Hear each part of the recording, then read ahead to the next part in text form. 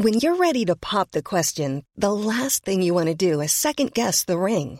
At BlueNile.com, you can design a one-of-a-kind ring with the ease and convenience of shopping online. Choose your diamond and setting. When you find the one, you'll get it delivered right to your door. Go to BlueNile.com and use promo code LISTEN to get $50 off your purchase of $500 or more. That's code LISTEN at BlueNile.com for $50 off your purchase.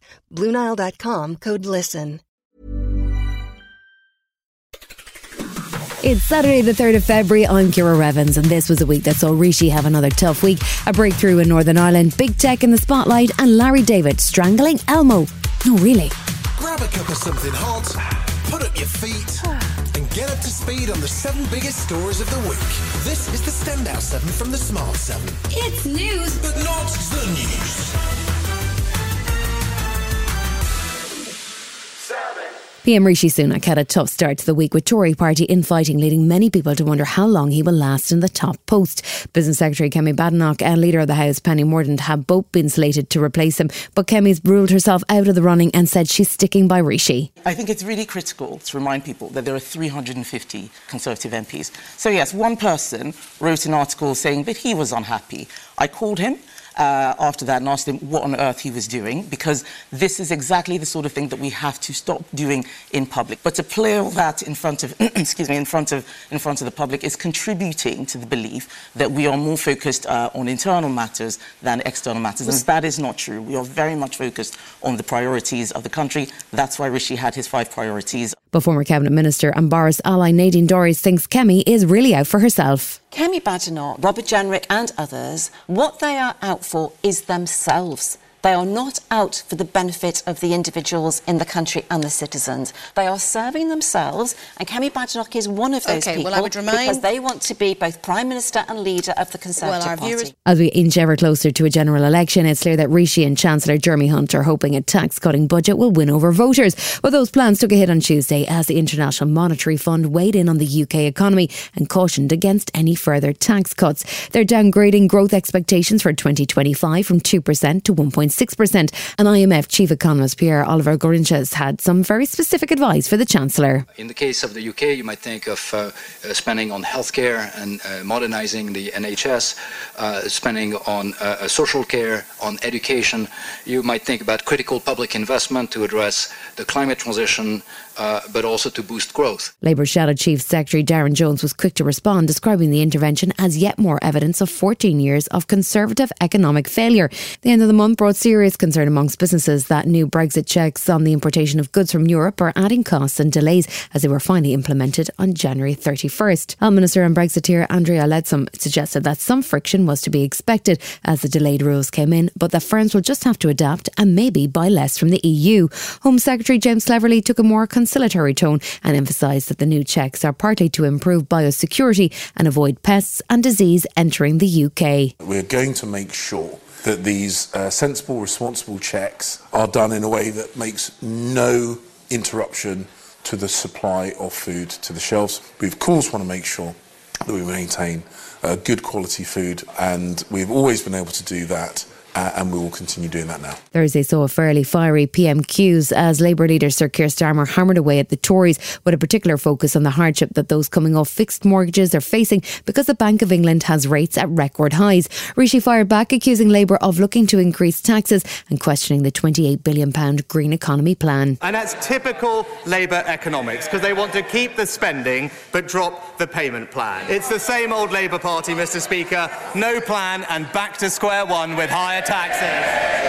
And to add to the economic woes this week, if you were one of the millions of mortgage holders in the UK hoping for a Bank of England rate cut on Thursday, then you'll have been disappointed. The bank's governor, Andrew Bailey, said that although inflation has fallen from 10% to 4%, the bank needs to see more evidence that it's on its way down to the 2% target. He didn't rule out a future cut, which would help to drive growth in the UK economy. Chancellor Jeremy Hunt said the plan is to stick with the plan and had a quick pop at Labour. We've taken difficult decisions. The plan is working, but now is not the time to junk that plan by a big spending spree, borrowing £28 billion a year more, as other parties want to do. We need to stick to the plan because it's working. Meanwhile, Labour Shadow Chancellor Rachel Reeves alongside Sir Keir Starmer was busy making their pitch to Britain's businesses at a special event. Reeves says Labour won't raise corporate rates or cap bankers' bonuses, while she also hinted that the £28 billion Green Plan could also be scaled back after relentless Tory attacks. Her message for business was clear. Know that in Labour, you will have a government that respects business, a government that will never put Britain's economic stability at risk. We will back British business every day and every chance we get.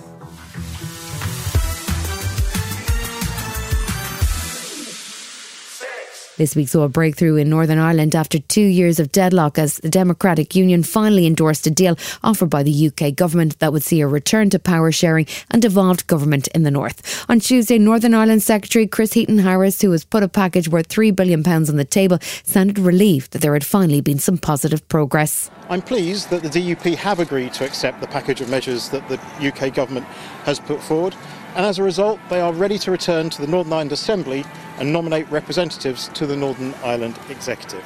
The DUP's decision to accept the deal sees an end to 2 years of stalemate, but DUP leader Sir Geoffrey Donaldson was keen to emphasise the positives about the improved trade and the removal of restrictions on trade. And those who were predicting all kinds of outcomes, that things would fall short, well, I simply have asked people to wait and see the outcome. Thursday saw new legislation move through the Commons so that the Northern Assembly can meet, possibly as early as this weekend, at which point Sinn Féin's Michelle O'Neill will become First Minister. She said it's time to finally see power sharing in action. They're going to prove us wrong and come in and nominate alongside a Sinn Féin First Minister. I welcome that. That's exactly where we all should be. This is what goes to the heart of the Good Friday Agreement. The new bill will see routine checks removed for goods from the UK that are due to stay in Northern Ireland and also ensure the EU laws do not automatically apply in Northern Ireland. Both the UK and Irish governments are supporting the process, and the Irish Taoiseach Micheál Martin doesn't anticipate any issues with the EU. This was Northern Ireland Secretary Chris Heaton-Harris as he introduced the bill to the House. With this package, it's now time for elected representatives in Northern Ireland to come together to end the 2 years of impasse and start work again in the interest of the people who elected them. And once, as I hope they will be, they are passed by this House, I trust we will have the conditions to move onwards to see ministers back in post in Stormont swiftly.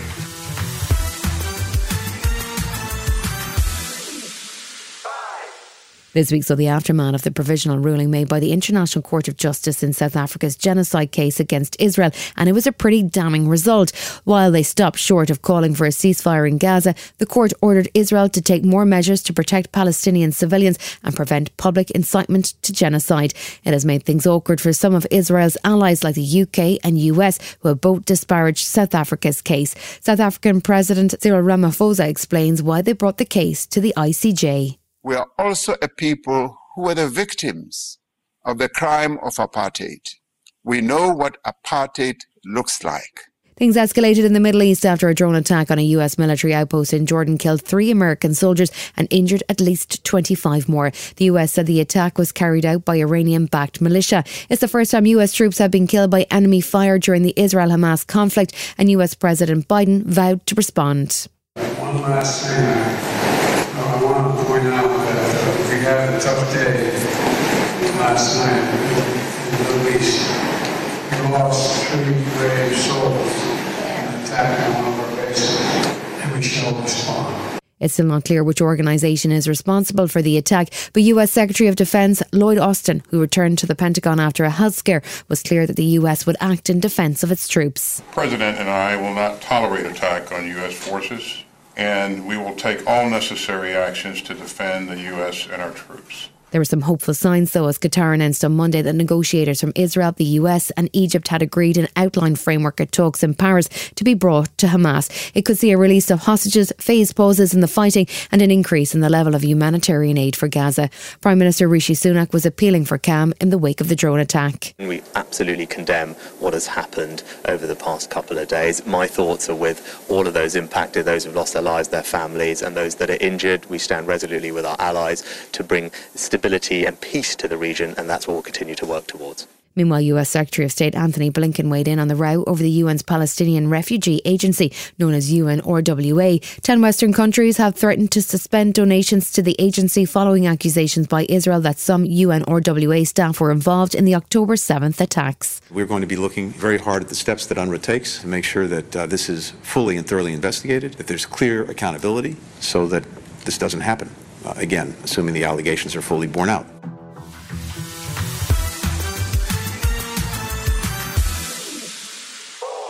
The UK's COVID inquiry continues to sit in Edinburgh, and on Wednesday, former First Minister Nicola Sturgeon had her turn in the witness chair. The inquiry had already heard about deleted WhatsApp messages and allegations of burner phones, as well as messages referring to former UK PM Boris Johnson as an effing clown.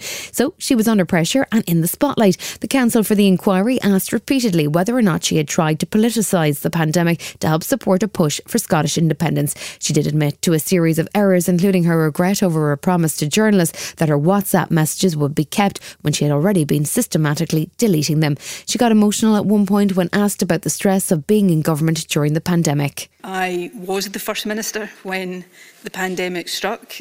There's a large part of me wishes that I hadn't been, but I was, and I wanted to be the best First Minister I could be. Outside the hearing, Amar Anwar, the solicitor representing Scottish bereaved families for justice, was unimpressed by her testimony. Nicola Sturgeon projected a daily image of sincerity in wanting to do right by the people of Scotland during the pandemic. But that carefully crafted image has been left shattered by the hands of Miss Sturgeon herself. Still to come in the Standout 7, big tech under the spotlight and chaos as Larry David meets Elmo. Right after this.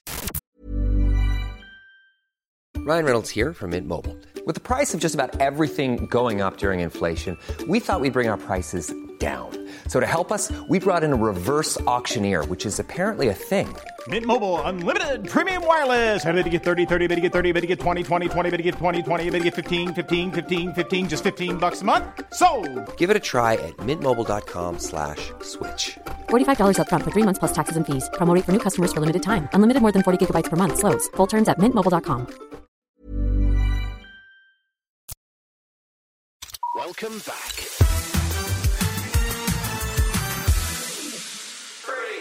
There was bad news for Prime Minister Rishi Sunak as the House of Lords began the debate on the Safety of Rwanda Bill on Monday evening. Former Tory Chancellor Ken Clarke, or Baron Clarke as he's known in the Lords, withdrew his support for the bill. He'd initially been on board as he said last year that he couldn't see any better alternative, but considering the bill as proposed, he objected to the notion that the bill would see Parliament overturn a finding of fact by the Supreme Court. And if we pass this bill, we are asserting as a matter of law that Rwanda is a safe country for this purpose, that it is always going to be a safe country for this purpose until the law is changed, and the courts may not even consider any evidence brought before them to try to demonstrate that it's not.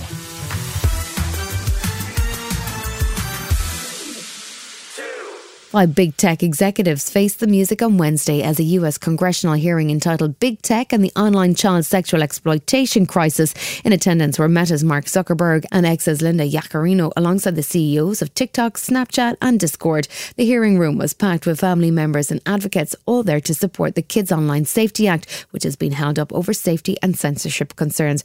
Mark Zuckerberg did publicly apologise to the parents of social media victims after a startling opening statement by Republican Senator Lindsey Graham. Mr. Zuckerberg, you and the companies before us, I know you don't mean it to be so, but you have blood on your hands.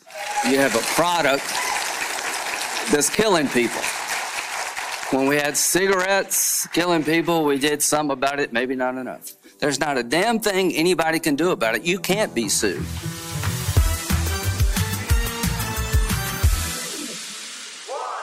When it comes to Seinfeld co-creator Larry David, it can be hard to tell where his character Larry David ends and the real Larry David begins. He's been busy promoting, in a very Larry David way, the new and final series of Curb Your Enthusiasm, and he just found himself in a truly bizarre cultural crossover. Sesame Street's favourite micro-muppet Elmo has been going viral all week as he tweeted, "How is everybody doing?" and got a lot of responses. That's how Elmo and Larry ended up together on NBC's The Today Show. But why Larry decided to strangle Elmo, well, I guess we'll never know. Chaos ensued on live TV. Wait. Oh my gosh. Let's get back on the couch. Let's talk about how you Larry. Go ahead, say you're sorry. Elmo, I just want to apologize. Thank you, Larry. How very big of you. I'm going to accept your apology, Larry. Cool. Okay, Elmo. All right, thank you. You are such a sweetheart. Thank you, Elmo. Yes. Larry, you are not. You've been listening to The Smart 7. We'll be back tomorrow at 7 a.m. Hit that follow button and have a great day. Give us 7 minutes, we'll give you the world. Hey, it's Danny Pellegrino from Everything Iconic. Ready to upgrade your style game without blowing your budget? Check out Quince. They've got all the good stuff, shirts and polos, activewear, and fine leather goods, all at 50 to 80% less than other high-end brands. And the best part? They're all about safe, ethical, and responsible manufacturing. Get that luxury vibe without the luxury price tag. Hit up quince.com/upgrade for free shipping and 365-day returns on your next order. That's quince.com/upgrade.